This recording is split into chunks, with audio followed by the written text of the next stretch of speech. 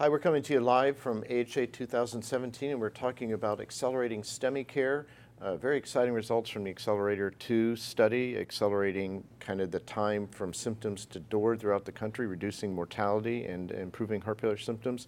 Talk to us maybe about some of the other steps that we're making to improve STEMI care. Oh, great. Well, I think the biggest issue still is we have fragmentation of acceptance of EMS being able to activate the lab across the country. So there's regional variation that goes on. Our study really demonstrated that if we allow EMS to be empowered to take a look at the 12 lead and work with the cath labs, that we can save lives. What about outside the setting of STEMI? Say someone's just in shock and they're not having a STEMI or something and need mechanical support. How are we doing there? Yeah, Tim Henry and I were talking about that, and I'd like for him to take that. Yeah, this is a really important issue, Mike. We've made tremendous strides in STEMI, but the two areas where we really need to improve are out-of-hospital cardiac arrest and cardiogenic shock. And of course, the two go together frequently. And there are isolated systems that are actually doing a good job with both shock and out-of-hospital arrest, but we need to expand this. And it's challenging because it makes it complicated. These are high-risk patients, and some of them will die. And so the issues of public reporting and state by state, it varies a lot. But we really need to take away those barriers and push people out to develop the system, because this is where we can save tremendous lives.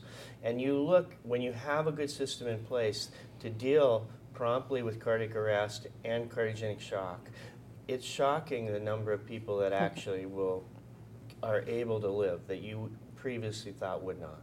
And in fact, Tim, as you know, we saw that in the STEMI Accelerator program. Right. That when you do these regional protocols and include shock as part of what you're dealing with, you do speed time, especially in the transfer patients, which is a huge challenge.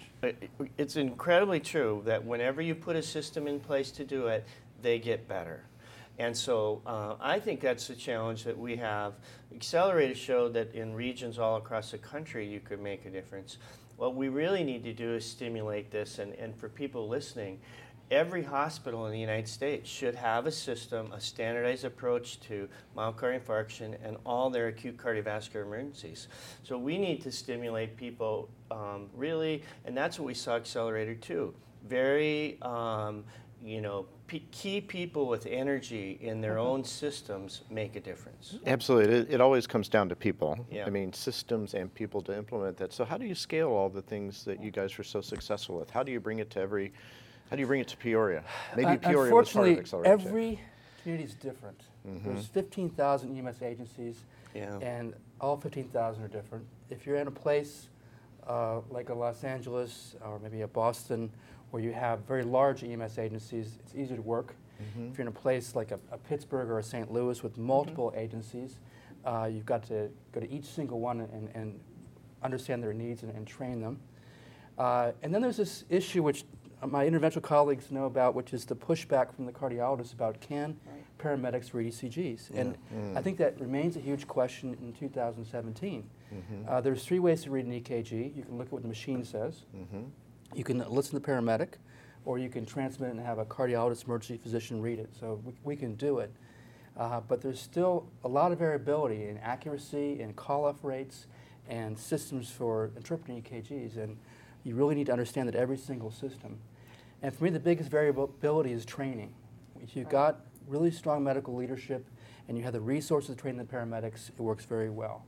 We have many systems which are they're flat out broke. They can't afford tires to their trucks, and they can't pay the overtime for the training, or they have a lot of turnover. And so it's really up to us in cardiology, emergency medicine to step back and make sure the medics have that training and the leadership and the feedback to do a better job. Rather than face-to-face training, I mean, are there ways we could use YouTube or something to do a lot more remote training to read these EKGs to scale? So I think it's a really important thing, and we actually have developed, at Minneapolis Heart Institute actually has a EKG training for paramedics, which I think is outstanding. And so we just need to find a way to disseminate that, because I think that's really the key. With paramedics, EMS across the country is so variable, and the resources are scarce. So if we actually could put systems in place, it would make a difference. Because I agree with Jamie completely. We need to empower the emergency room physicians, and even better, we need to empower the paramedics. And my experience is, when you do that, this is a group of people that actually take care of people. They're very motivated to make a difference, and don't you think? Yeah. Oh, yeah. And I think your question too, what else can we do in scalability? We have to have a central database for these regions to be able to monitor their results and compare their results to maybe the leader in the region, so best practices can be shared. Kind of like what we did in NERMI, where Yeah, we benchmark Yeah. everybody locally and nationally. Yeah. And we've had that great report that Mission Lifeline had provided from the Action Registry, Get With the Guidelines. And now with the breaking apart of that national database, regions will have to make a choice of what they're going to use. And it's important that they pick one and keep that going. We had over 90 regions, Mike, in Wow. the country that were using those reports. So it's important to get them back up and use them, and that will sustain. So what the- are the barriers to getting that back up and running? I mean, it seems like one of the best things the American Heart Association could do with all of its resources to make that happen. So the challenge now is that the professional societies have no longer have this agreement to do it together, which is unfortunate. And I think we as leaders who work with both professional societies need to make sure that we're coming up with solutions that are helpful for these regions. And Tim's head now of the Mission Lifeline Yeah. ACS committee. What's the plan with that, Tim? Yeah, so I think this is really the goal. We're not there yet, but the focus with the Get With the Guidelines CAD is not just that you have to fill out those forms for them, but that they will be able to interact with lots of systems around the country have very good data already. So in Los Angeles, for example, there's 37 SRC. There's a lot of data. And the point is to connect that data to a uniform place where we can use it. So to be a little more flexible about letting everybody put their own data in and using, and I think, this is the era of big data, right? We should be able to solve this.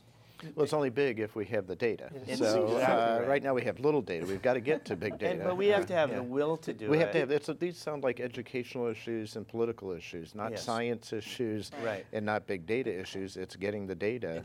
It's good data, and I can't emphasize enough, as clinical trialists, you all are publishing papers and looking at p-values and statistics.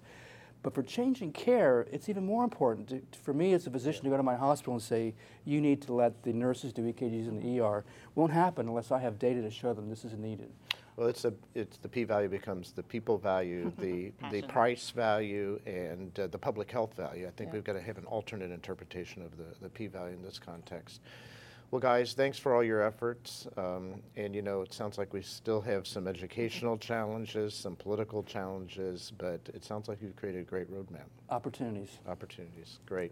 Thanks for Mike. joining us, and thanks to all of you for joining us here live from AHA 2017.